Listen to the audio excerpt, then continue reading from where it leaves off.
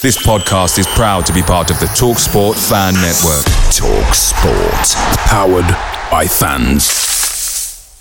Hi Ellis Pod fans, it's JR here. Bert's Babes, Hoddle's Heroes, even DiCanio's Dozens. We've had some iconic lineups in our history at Swindon, just like the legendary menu at McDonald's. Parkin or Austin, sweet curry or barbecue? Why not get a McNuggets share box to enjoy the debates with your mates? And thanks to McDelivery, every drop-off could be a home win. Order now on the McDonald's app and you can also get rewards points too. No one wants to drop points at home, and with tasty rewards to earn, you won't be missing out. Only via app at participating restaurants. 18 plus. Rewards registration required. Points only on menu items. Delivery fee and terms apply. See mcdonalds.com.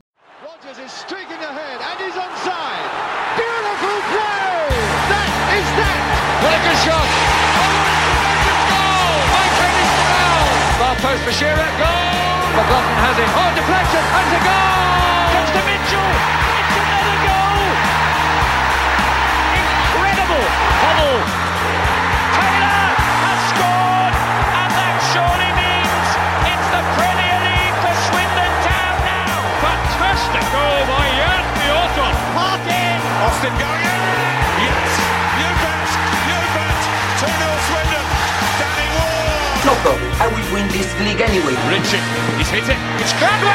Colin Doyle strikes again. And a brilliant goal from Harry McCurdy!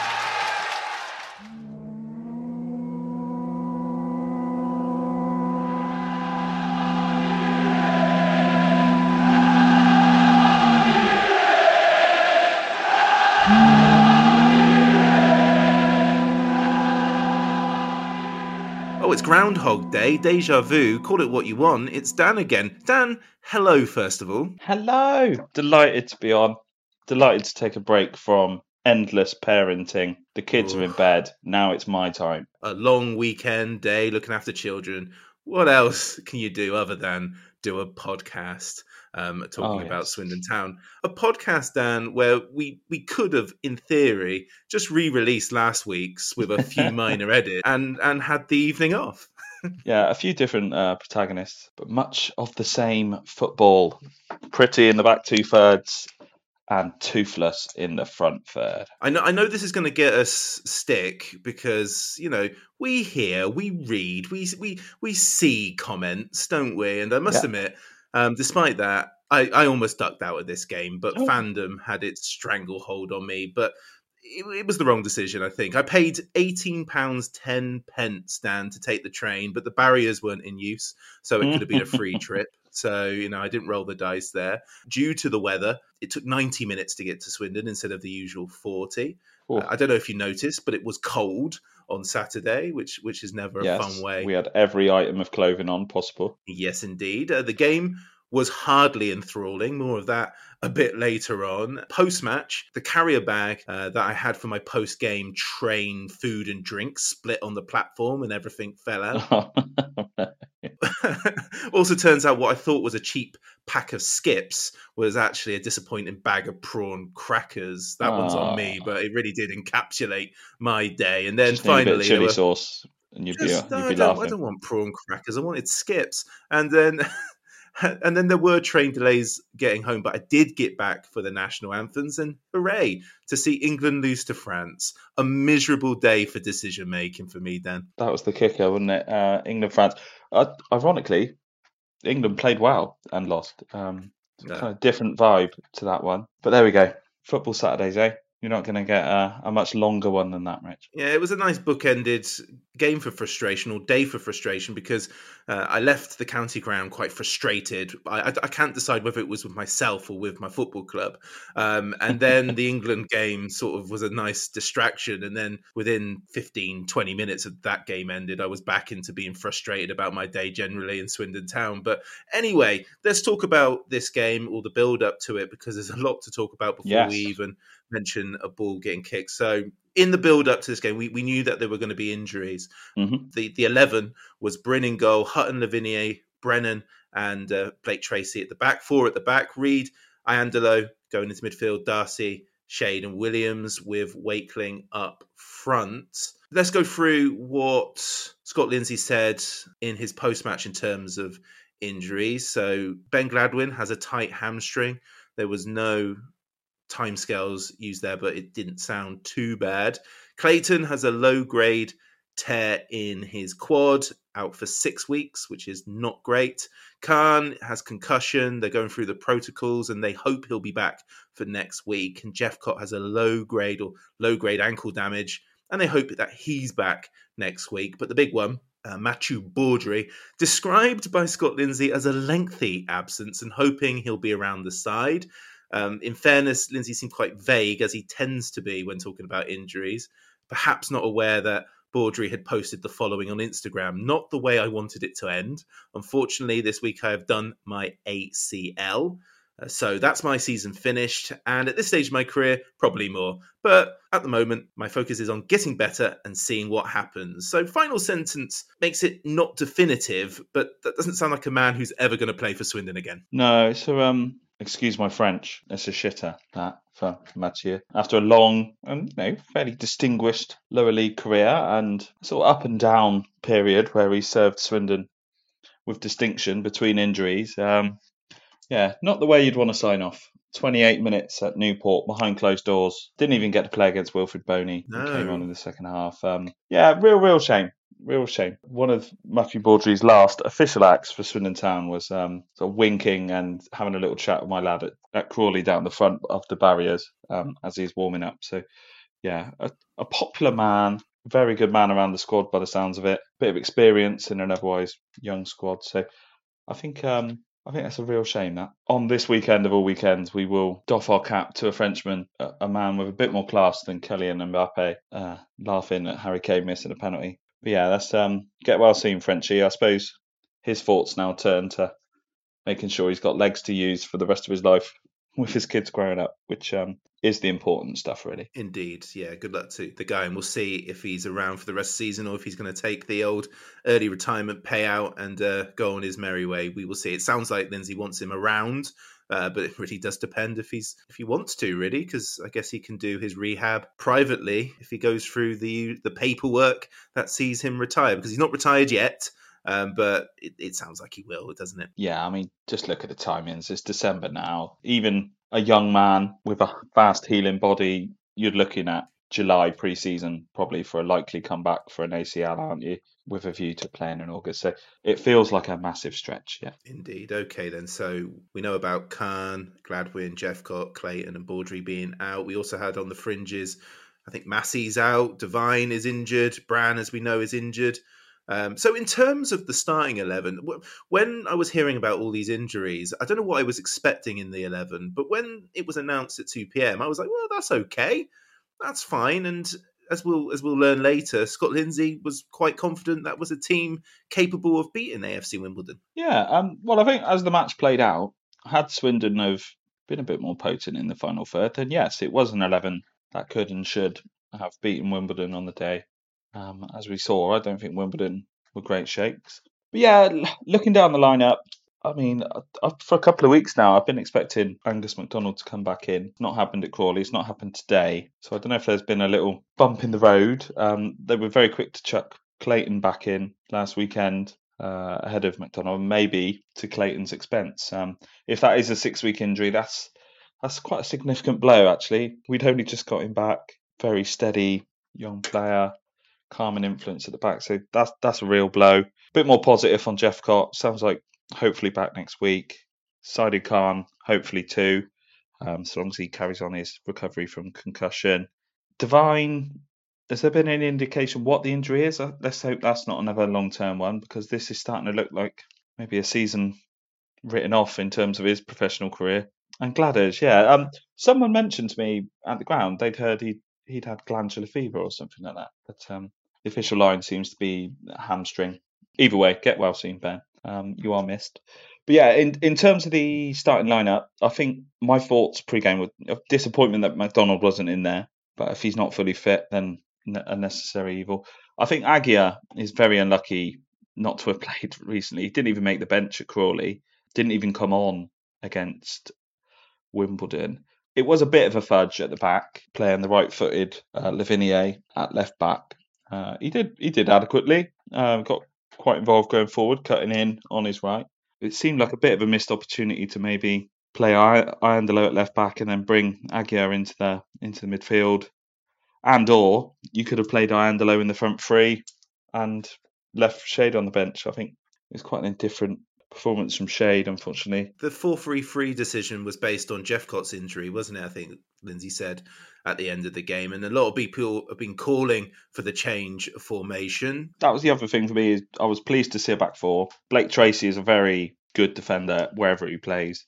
I think longer term, as he gets a bit more into his late 20s, early 30s, I think he could be a good League One, League Two centre half. Just very, very, very good leader, good talker. You can hear him. I mean, help that the county ground was so quiet. You can hear Blake Tracy talking the back four through the game.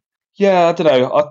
I think I would have liked to have seen Aguiar. I think Aguiar is very unlucky. Iandolo hasn't had a brilliant couple of weeks.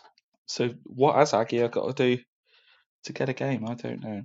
But yeah, pleased with the back four. Pleased we went back to the front three with Williams on the left of it. He definitely brought a bit of improvement to Swindon's work at the top end. But yeah, not quite enough for us to chalk up a goal, unfortunately. 8,430 in attendance, 529 of them away fans, and I'm sure some of that 8,430 were unused season tickets. Are we just putting that down really to the weather and England playing in the evening, or do you think that the last 4 or 5 games are a factor behind some deciding not to go at the moment? Well, I think you've got a quadruple threat there. The classic joke about Xmas shopping, STFC form, which post Mansfield has been bad.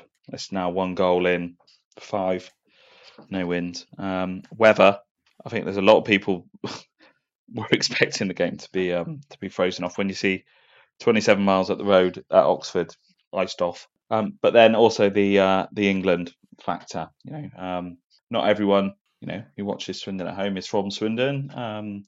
People with a bit of a trip might have taken the decision to just watch this one on iFollow. So, yeah, if I was guessing with my experienced county ground head on, I would say that was more like a 6-7-5-0 crowd.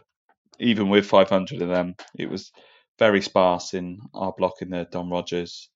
Probably I could reel off a dozen people that weren't there who were usually sat around us. So I hope people got their shopping done. I hope that people enjoyed the England game, and I hope people stayed warm. Yeah, good for them if they stayed warm. And it wasn't even as cold as I expected. Maybe because I was layered up, it wasn't too bad. The pitch looked okay. It did, or I think it was touch and go in the corner flag by the Stratton and DRS. I do think that looked like a couple degrees colder, and it might have been a bit problematic, but it was fine. Huge effort from the ground staff and volunteers to get that game done, and unfortunately neither side rewarded us with entertainment, did they? But let's deal with some positives at the moment, because this was an improvement from the Crawley game without doubt, but I don't know if that is faint praise. It probably is, but it was better. From watching it in the warmth of my living room a week ago and watching it in the cold of the county ground, I did see improvement from last week. Yeah, I would agree there. If you're looking for positives, Sol Bryn's got his first clean sheet since Colchester at home. That was October, wasn't it? So yep.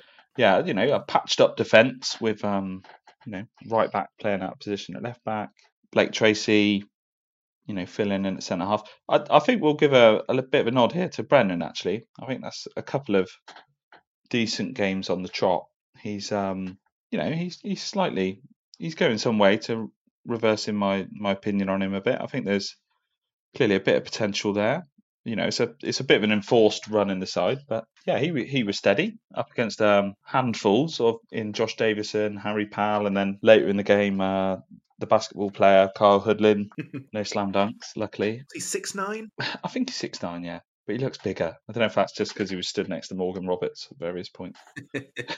But no, patched up defence. It's good to get the clean sheet. I think there was the odd scare from Wimbledon. They generally managed the conditions pretty well. I think once the sun went down, so basically second half, I think the pitch did get a lot more treacherous, noticeably more players slipping over, players finding the ball quite difficult to control, and I don't think that helped the flow of the game either, because lots of people having to take an extra touch to really steady themselves, get their feet right.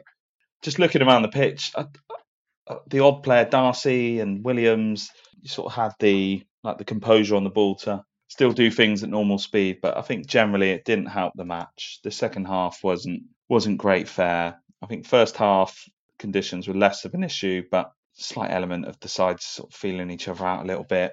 Swindon had a lot of the ball. Wimbledon were happy to sort of sit in their half and watch Swindon knock it side to side and then try and score the perfect goal all over again. It's a frustrating game. Ask anybody who watched the game, and the general feedback is the first half was all right, and things went a little bit south in the second half, despite us having some of our best moments in the game. Wimbledon probably had the first decent chance, didn't they, when Josh Davison, formerly of this parish, he should have scored really, but it was lucky because it's a good save by Bryn, but it was right at him. Anywhere else, and it's 1-0, isn't it? Yeah, I think Davison acquitted himself quite well. He gave a good reminder of his strengths and weaknesses actually over the match. I think strengths, work rate, the way he can possess centre halves throughout the game in a real physical tussle, the sort of work he does for his other forwards wide of him.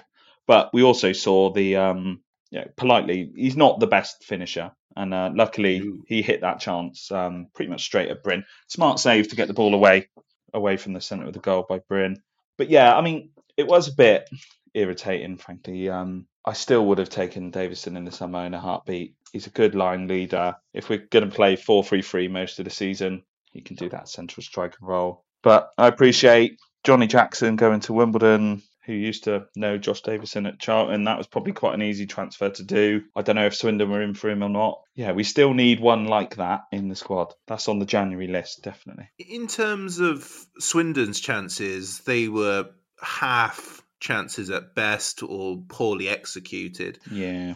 Williams had one that hit the side netting or near enough, and Shade blazed one over when there were better options elsewhere. And there were a few moments as well, and I appreciate that it's all well and good saying it, 3/4 of the way up the Don Rodgers, but there were a few moments where you just think to yourself, in a good position, shoot. And Darcy, I think, was it's not like the forwards sort of mentality. It was a great forward in the highlights, wasn't there?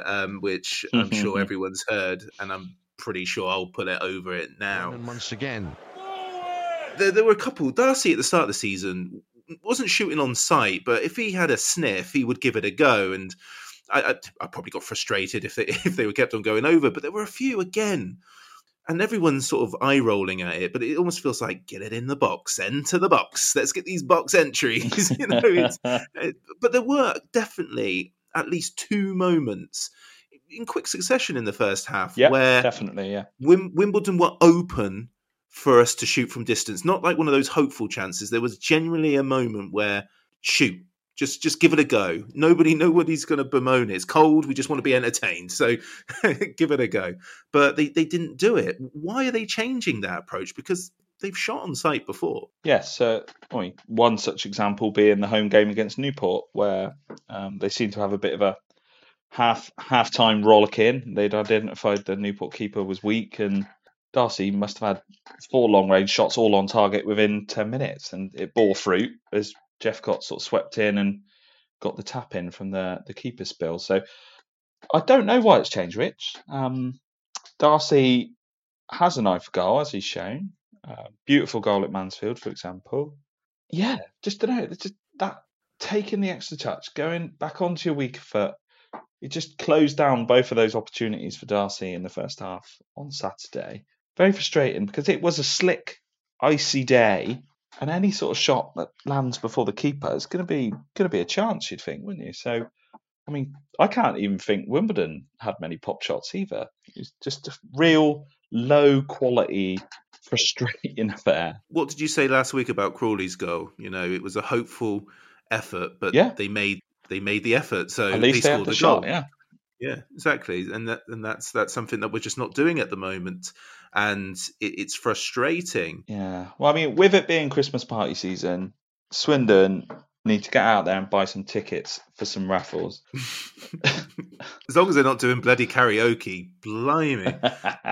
But yeah, let's start having some shots, guys, because the way we approach the game and the way we knock it about, it takes us quite a long time to get up the pitch quite often. And so you can have 30 seconds of possession, and then you get to that point where Darcy's got half a yard on his stronger foot, and then when you don't take that option and you come back onto your weaker foot, and then the chance fizzles out, that's 45 seconds of build-up play and possession wasted, frankly. The one thing I would come back to is in Lindsay's post-match, talking about Swindon looking like a side who are a bit bruised by the last couple of defeats, a side low on confidence at the moment. And maybe that's part of it, actually, when you are a low on confidence side under a little bit of pressure from your home crowd. Maybe you don't want to take the shot that sails into the town end roof. Maybe you will take that extra touch. You will take that extra pass. Yeah, it's not really a Darcy trait, because, like I say, he's got a good shot on him, and he has shot lots this season. So there was a moment by Darcy where he did some really fancy footwork and weaved his way around a few players and got a hearty round of applause from the Swindon fans, and rightly so. And at that moment, I said, he'll be the man of the match from the sponsors, and he absolutely did get it. And I'm pretty sure that was the reason why. This first half was a quintessential 0-0, but it could have easily been 2-0 Wimbledon, because we had that effort from Davison earlier in the half, and then, in fairness to him, a perfect pass to Chislett. Yeah, very good assist. Yeah, it was lovely, and it deserved more. But for whatever reason, Chislett did the sort of I'm not looking pass into the box, which, if there's three people there, it's great. But there was nobody when he should have just had a go. And we got lucky there, because I can see why he was doing it. And I guess it was a good assumption to think. But when the person that's meant to be in the box is just giving you the ball, it might be that the centre forward's not there. But yes, we got away with that. And Williams had a shot that went over just outside the box. And that was pretty much it. But it was a better half in terms of football, wasn't it? In comparison to the second, despite the efforts that we'll talk about in just a moment. Yeah. So, I guess if we'd sat here talking about we scored twice in the second half and we won, there would be very little wrong with that first half, frankly.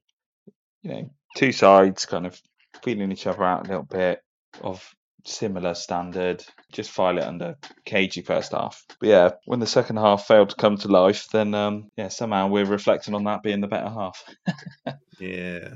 In the second half, Lavigne had a chance that curled wide. Didn't look like it was going in, but it was a decent shot on Marcel Lavigne. How do you think he did? Because that was his first real chance to impress Swindon fans.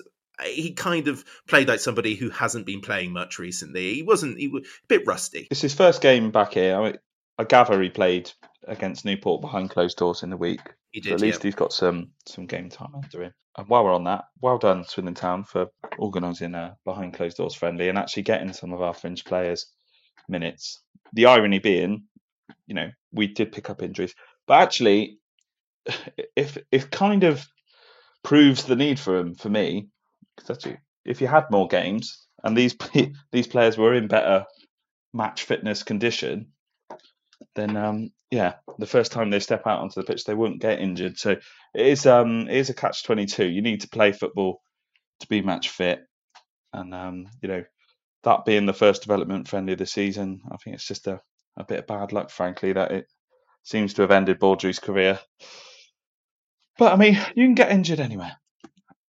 But I would like to see more development friendlies continuing, because by the sounds of it, you had the under-18s coming on in the second half, getting the opportunity to play next to your Johnny Williamses, and Adeloy got a goal, which we didn't see him yesterday, but who knows, that might spark something in him. Morgan Roberts played at Newport, didn't he? And he looked lively when he came on yesterday. So yeah, I've seen a few people say, "Oh, why are we organising friendlies, getting players injured?" No, that's the wrong attitude. We need more friendlies so that people are in better condition, so that when they come into the first team, they're helpful to the team. Don't be put off by an ACL. That could happen anywhere, right? On the training ground. If Divine's injured again, it's hard luck. But he probably hasn't kicked a ball in a game since that Plymouth game, which for a 21-year-old professional football, that's ridiculous. And that is a hill I will die on, by the way, on reserve football. We always say how, in terms of a manager's record, the Football League trophy, it doesn't count. But the club are also the first to champion when they bring in a youth player or an under-18 for these games, which under the Clement Founey era has been 10 players who have come from the under-18s and played, and none of them have played a league game yet. So it's important. Dworzak has come close because he was on the bench, and a couple of them have been on the bench, but none of them have played league minutes, which is what we really want from our players. Yeah. So we need these development games to give the under-18s more chances to play alongside senior players, against senior players, to give them a gateway into the first team that isn't just, he's playing against Crystal Palace under 21s. It needs to be more that they've got. Yeah, it's a key bridging step. Yeah.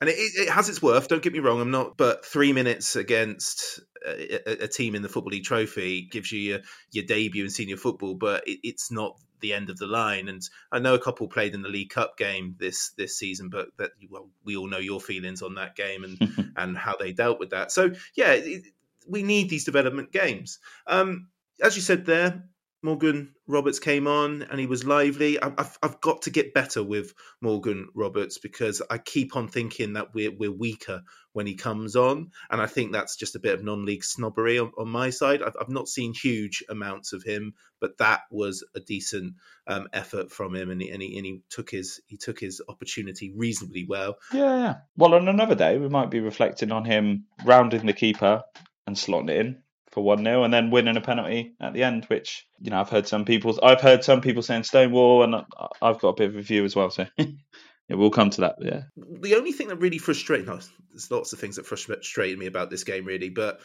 Zanev is a really good goalkeeper. He's kept multiple clean sheets over the last month or so, but he was rattled and it wasn't going his way for a few moments, for about 10 minutes. His kicking was poor, his decision-making was poor, and we didn't exploit that enough. And then he did a really good save from Shade. Yeah, that was a cracking save. He's got his team the point there. Yeah, exactly. And that woke him up a little bit, Zanev, I thought. But there was like a 10-minute spell where I thought we need to get at this goalkeeper, and we just didn't. And that annoyed me.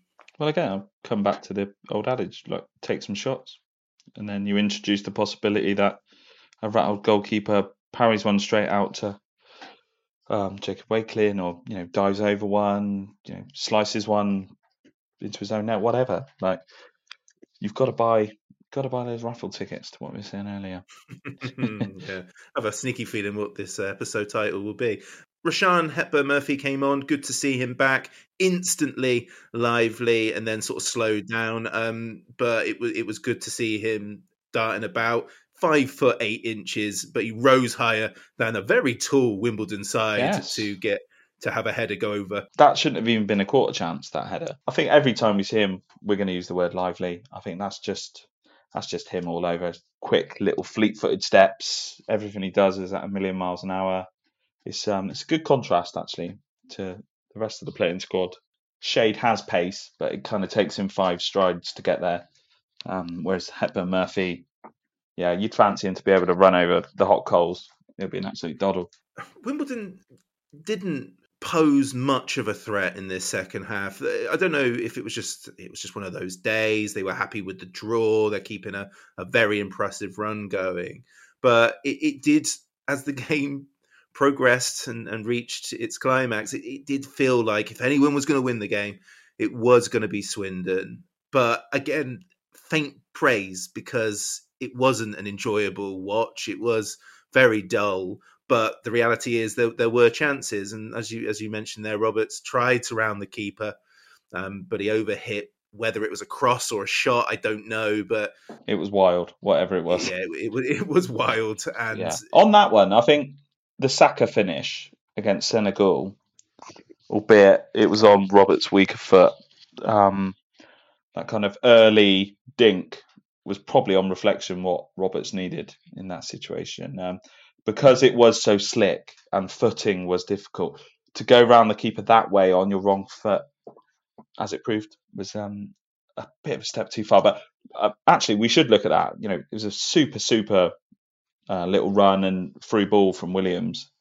That's what he brings compared to his club mates. That just little bit of quality, even when conditions are difficult, to still put it on a plate for one of your forwards. And yeah, fair play, Roberts. It was a good run. He was playing on the shoulder. He was actually playing way more through the middle than we've seen him in other games.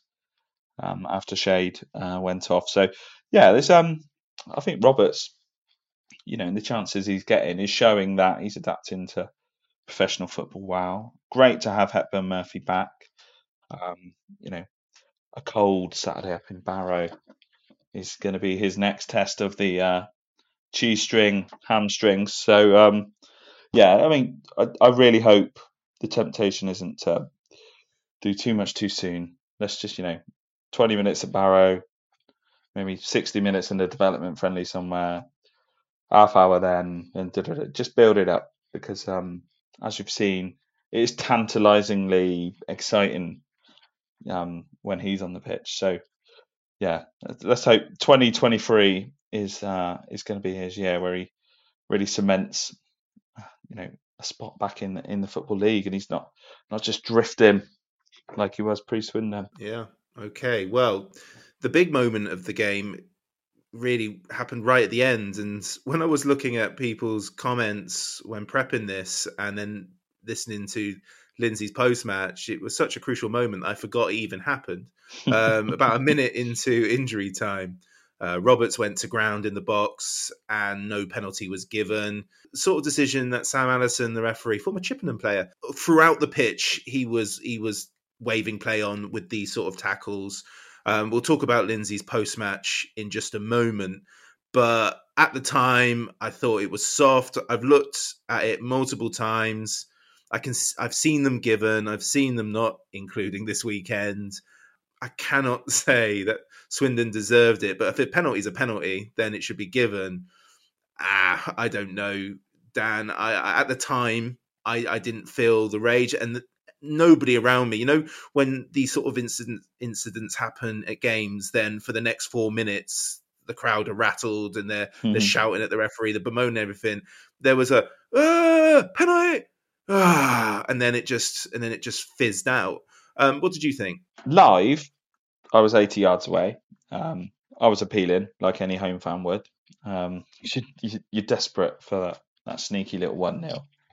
On watching the replay, it really depends how you interpret it, because I think at the moment Morgan Roberts kind of runs into the defender's leg, which the referee has interpreted as Roberts fouling the defender.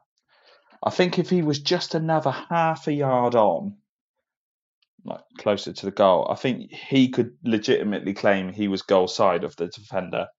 And I think it would have been an infringement by the defender. I think as it is, because Roberts was slightly behind the defender, I can kind of actually understand why the referee, I think maybe giving them a free kick was a bit of a stretch, but I can kind of understand how he's not giving it. But yeah, it's probably that would have been our route to the jammy 1-0, other than the very good Shade chance. The referee in general, though, someone sat near me, H the Duck on Twitter, long-time contributor to the comments section. He said about Sam Allison being Malcolm born, and I know he'd played for Chippenham in his non-league career, but every time I've seen him referee Swindon, there's absolutely zero bias. Like, shouldn't the Wiltshire ref be giving us stuff? Like, where's our bias? If anything, he's been terrible for us. Isn't it usually based on who they support, not necessarily where? Wow. So I remember we've had fans complain before when a referee from Salisbury, well, Salisbury is glorified Hampshire, really, Yeah. if in comparison to south, Swindon. But, yeah, I think he was a replacement for, I think somebody else was supposed to officiate the game. So I imagine he was the most local or available, because Yeah. I'm pretty sure if you were to go on the EFL appointments, he wasn't lined up to officiate this game. Should be on But the back of my lad's program, shouldn't it? I'll have a look later. But yeah, anyway, he frustrated. He really did. A couple of incidents in the first half where it was like 22 minutes in, Iandolo was running through, got completely blocked off, defender nowhere near the ball, and that would have been a free kick on the edge of the box for Reedy to test. That wasn't given, and then AFC Wimbledon broke away forward, which highly frustrating. And then about 7-8 minutes later, Lavigne sort of darting in from the left hand side on his right foot, similar foul, blocked off, not given, play on. yeah. And yeah, there was definitely shades of the French Brazilian referee from the England game last night. Yeah. Keep on talking about this World Cup. It's over, Dan. It's over. It doesn't No. matter anymore. Okay, then. So that's full time, 0-0. Audible boos at the final whistle. It was nice that we made some noise. Yeah, it wasn't for the penalty shout, and I knew that was always going to be the atmosphere at this game.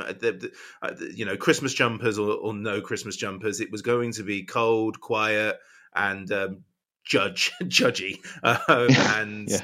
and there were very across the. It wasn't just one stand. I heard plenty of booing, not the worst booing you'll ever see. Probably, if it was out of 10, you're talking about 3 or 4 in the anger stakes, and a few fans tried to applaud the town players in retaliation to that, and it was a bit, evil was a bit sad to see, really. But I mean, when we talk about the opposition, Wimbledon went 8 games unbeaten this weekend, and that was their 5th League Two game in a row without conceding a goal, and that is something that we have to acknowledge, although it's frustrating that we didn't frustrate them. But I can guarantee, based on previous performances, that was probably an off day for Wimbledon too. Yeah, I'm frustrated that we didn't push them harder, if I'm honest. I really am. It felt like a bit like they kind of surrendered at the point they brought Hoodlin on, because as soon as he came on, a bit like when Peter Crouch used to play for England, it just almost sucks your defenders into playing long balls just by virtue of him being on the pitch. And I think Wimbledon were actually less effective with him on the park. They got a couple of nice little players. Chislett looks like a tricky little player. They got the highly rated one as well. Is it Asal? Seems to be turning a few heads. They look like good little technical players.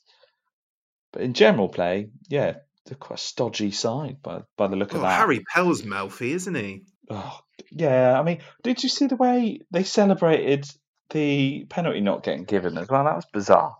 Who was that? Very funny. What? I don't know, but Harry Pell, tall number 8, he was whinging at his own players. Yeah, he was whinging. I think last time I remember, acknowledging the existence of Harry Pell, it's when our very own McGrill was appointed, and he said what a great appointment it was for Swindon. Well, shows what he knows, doesn't it? But yeah, there we go. It was what it was. Quad S 0-0 draw. We didn't lose. We didn't lose, and it was a point, and it did feel like a bit of a loss post game, but it wasn't. Let's see what Lindsay said post match. So Scott Lindsay after the game said, as Dan has already alluded to, we look like a team that have lost the last 2. I think we look a bit bruised, a little low in confidence to go and win the game. Despite the injuries, Scott Lindsay felt that he put out a team that was capable of beating Wimbledon. Not a lot of clear-cut chances or shots on target, which they're working to improve, even though he said, it doesn't matter about shots on goal, things like that. Robertson, Hepburn, Murphy were complimented for bringing a bit more spark. And then he obsessed over the penalty decision at the end. He went all in on that. I don't want to get in trouble, but the referee was this, that, and the other. and then everything just went, regardless of what he was talking about, it just kept on going to that penalty, which papers the cracks of what was another slack performance. Not the fact that if we would have got it and won, it papered the cracks. The fact that it was an easy thing for him to keep referencing because nothing else really happened of note. So the referee is the reason why isn't the reason why we drew that game or didn't win, really, is it? Not in a vital way. It was a frustrating refereeing performance. I'm sure half our listeners probably think it was a penalty and half probably a bit similar to me. I think it, not quite. And the middle ground that don't care. Yeah, well, yeah. But I guess when you're a manager, you're on a bad run, you just limp to a 0-0 at home, then maybe it's better to focus in on some sense of injustice. Do you find those lack of confidence comments a bit worrying? Well, they keep on saying in pressers, we'll find out what a great bunch of lads they are, and you'll see the content about how they're happy and smiling, and they don't look like people that are impacted. The fact that he's only highlighting 2 games where the reality is it's 5, that is a bit misleading too. I think he said something, we can't let 2 defeats disrupt the season. We need to pick ourselves up. I know the 2 defeats, but in reality it's 5 games that are impacting our season, the FA Cup one included. As we'll hear in a moment. The anti-Scott Lindsay sentiment continues to simmer. You can't use social media as the measuring stick of this, because there were both sides of the debate, I think, have valid arguments. But truly, if they were to change it right now, would it solve all the issues that people have? I'm not so sure. I'm not gonna, I won't die on the hill for most managers, but I just don't see League Two football as this world where something changes instantly. If he's got to go, they have to have someone lined up and ready, and they have to be super, super sure. But it puts so many question marks on so many things if you let Scott Lindsay go, because it questions multiple people at the club. And if Scott Lindsay goes, does that not mean a few others have to go too?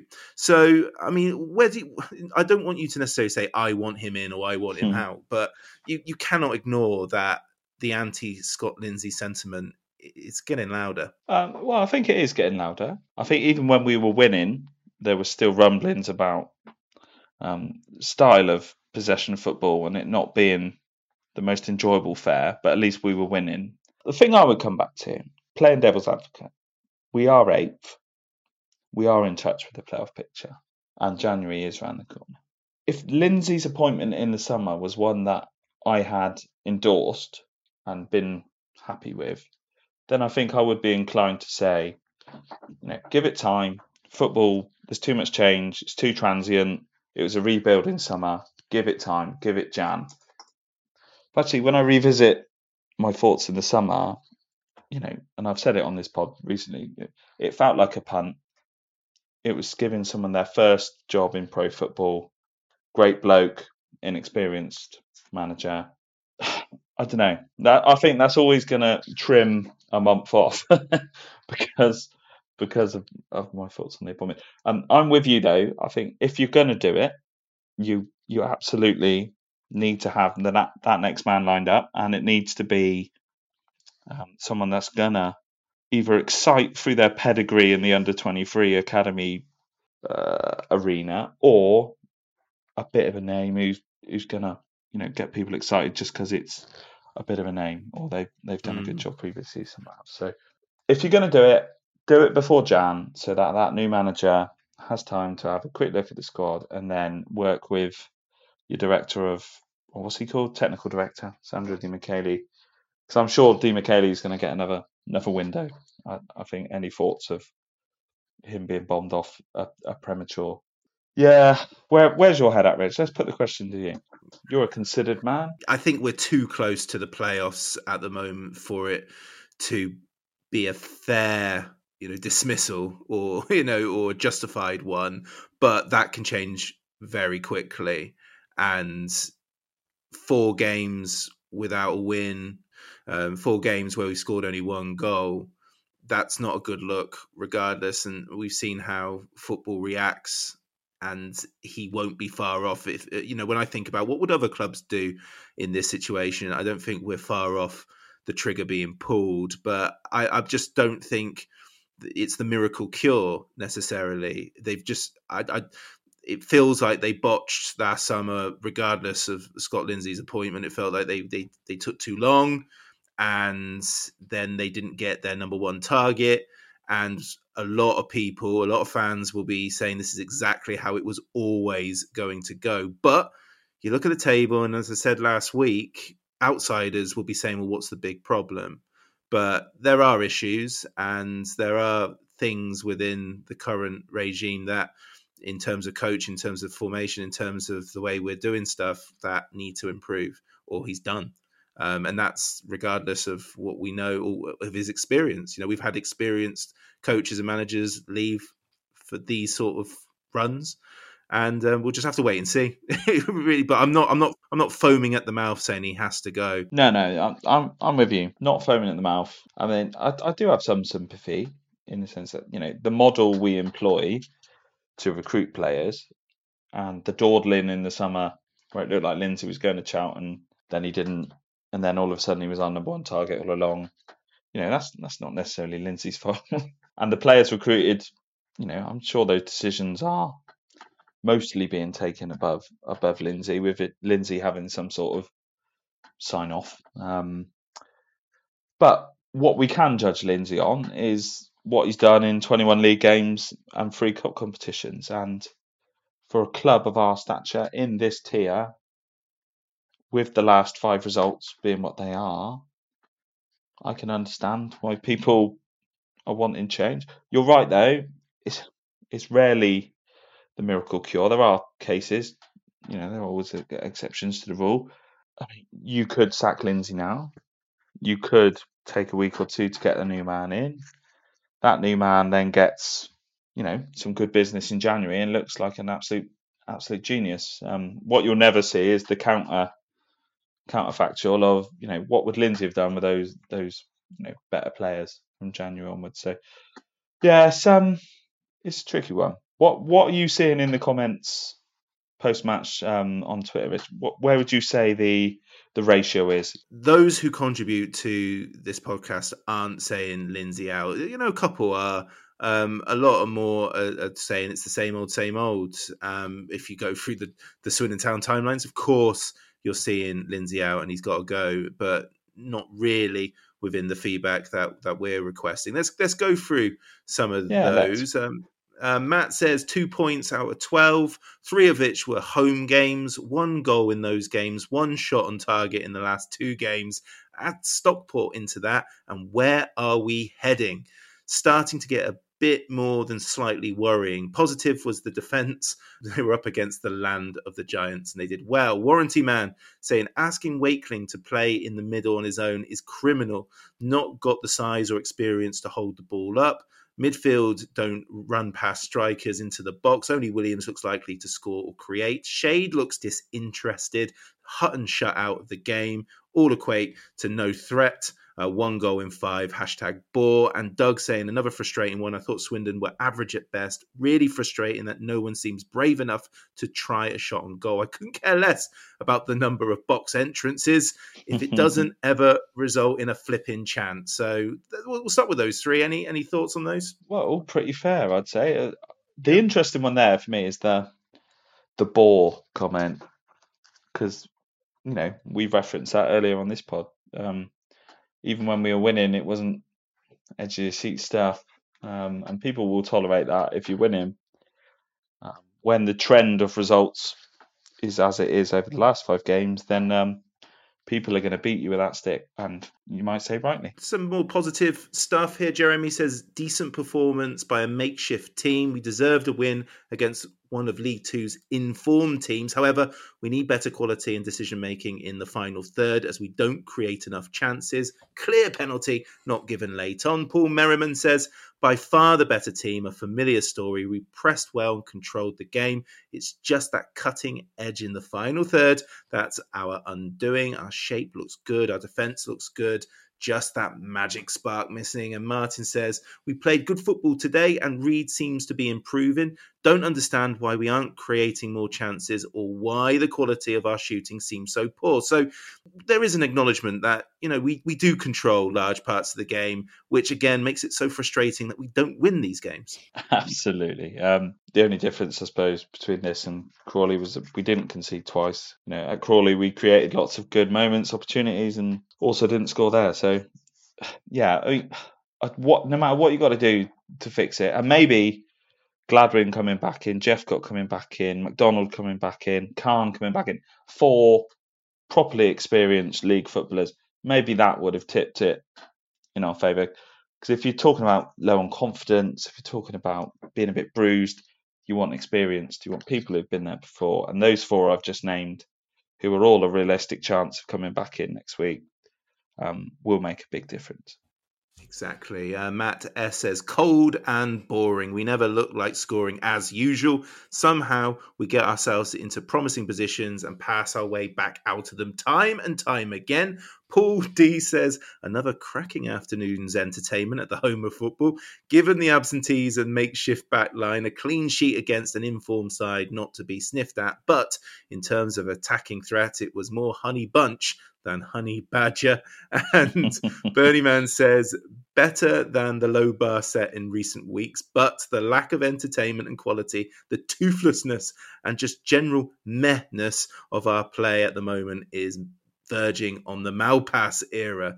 Not quite there yet, but heading quickly in that direction. Just boring football. I will move on to Mark, who says decent performance against gritty opposition, improvement on the last 2 games, but lack of flair up front is the issue. Shade and Iandolo poor, subs improved us, and Hepburn Murphy could be a big player for us if he stays fit. Forward acquisitions in January a must, and Rob D saying, we were broadly the better team in general play, but look as cutting edge and dangerous as an Ed Sheeran album. We are a team almost entirely without attacking threat. So there are big hints and big rumours at the moment, aren't there, Dan, that we could find ourselves enjoying a big marquee signing, and Charlie Austin coming home is the noise from the excited people that I think sometimes know more than they lead on. If Charlie Austin was to emerge, or any sort of veteran forward, does it fix everything? Well, I think if it was a veteran forward, you'd kind of say, okay, it's a pragmatic signing, doesn't fit the model, but hopefully they'll, help lead by example for quite a young front line. If it's Charlie Austin, it's a completely different conversation, because straight away that goes from thinking with your head to thinking with your heart. Yeah, it's a Hail Mary, isn't it? It's a Hail Mary of a sudden, and I would absolutely love it to happen, regardless of if it fits a model or not. I mean, I thought his podcast with you, Rich, was excellent, actually, and you could see and hear, just the detail with which he was able to recount his time at Swindon. I don't know if he's a bit of a statter anyway, or, it seemed like a real genuine affinity with Swindon Town. It felt like an element of unfinished business, and that one day he would come back. So let's hope and pray it's now. You've probably got, 18 months of good football left in him at this stage of his career, perhaps. Asking him to come and play in the 4th tier and do a kind of experienced striker job where, I don't know, he might play 60 or 70 minutes every week, might start the Tuesday night games on the bench just to look after himself, but it would just be tremendous. He played this weekend, so I don't know what the ins and outs of it are, but there are strong rumours that he will return earlier than expected. So we'll see. I mean, it's a conversation. We'll have an episode dedicated to it if he comes back, because it would be huge news, regardless to whether he played for Swindon previously or not. That would be a massive coup. We're entertaining it in this episode. We'll see what happens. Yeah, of course we do. Charlie. Of course we do. Finally, Jimmy Legg says, we bravely held a poor Wimbledon to a 0-0 ball draw. Ref chose chaos all game, consistent with it, though. One benefit of Lindsay Ball running ragged over this team is dwindling crowds and injury time evacuation meant I got out of Tesco car park super quickly today. Every cloud indeed. We'll finish with the listeners' man of match and our man of that match. It was comprehensively Fraser Blake Tracy, which is funny. We barely mentioned him, as we tend to, but it's very hard to disagree with this one. Captain material is our Fraser. I hope we sign him, although that cup tying by Burton still feels slightly ominous to me. Solid up against a tricky physical forward in Josh Davison. It wasn't without fault. He dragged Davison down on the edge of the box and got booked. It was Blake Tracy that was turned for Davison's big chance in the first half. But I think what he adds to the back line when you've got a lot missing is leadership, voice, brilliant in the air, and I really, really hope we sign him. He was deserving man of the match. I think in terms of honourable mentions, I thought Das was really busy. It's just a shame he didn't pull the trigger. Some lovely bits of skill in the centre of the pitch. I thought Williams on his return, if he could hit the target, he might have been in that man of the match conversation. But you see the quality from Johnny in a half where lots of people struggled to control the ball and were taking extra touches. He still looked like he was playing a normal game of football. The through ball for Roberts was very good. So yeah, I'll give you Williams and Darcy in silver and bronze from Blake Tracy with the gold. And you never know, for one bit of bad news, the freed up wages if Baldry left early might help us secure Blake Tracy. You never know. You never know. I think ultimately a lot will come down to what Blake Tracy wants. Burton have had a change of manager. They probably like how he's played at Swindon. They're struggling at the bottom of League One. At the end of the day, it's in their gift. It's their player. He's under contract. If they want him back, he'll go back. But if Blake Tracy and his agent are saying, well, actually, we'd really like to get the Swindon thing done, let's get it done early so you can go and sign another left back. Burton, I'm sure that will hold a lot of sway as well. So, yeah, I mean, we quite like a saga, don't we? A January saga. No sagas, please. No sagas. They say there's never a dull moment supporting Swindon Town. I kind of think we're in it at the moment, but apathy is a lot worse than anger. Yeah, exactly. Obviously the highs of doing well. I'd rather be on here raging that we're doing terribly, or I'd rather be on here absolutely delirious that we're, in the top three and going great guns. I think middling is not something we're that great at as a fan base. Actually, apathy and dwindling crowds is a cancer for football clubs. It really is. Indeed. Well, there we go. What a way to end it. Well, next up, Barrow away. It didn't go well last year, but hey, you never know. Until then, again, Dan, thank you very much. Cheers, Rich. Cheers, all. Good run by him, and now Pascal. The Low Strangers is an independent supporters podcast. Views given do not reflect those of Swindon Town Football Club or their official partners. The music is provided by the great Matthew Kilford, and the podcast artwork was designed by Matt in Singapore. What a guy. Thanks for listening. Come on, Swindon. Has a bubble.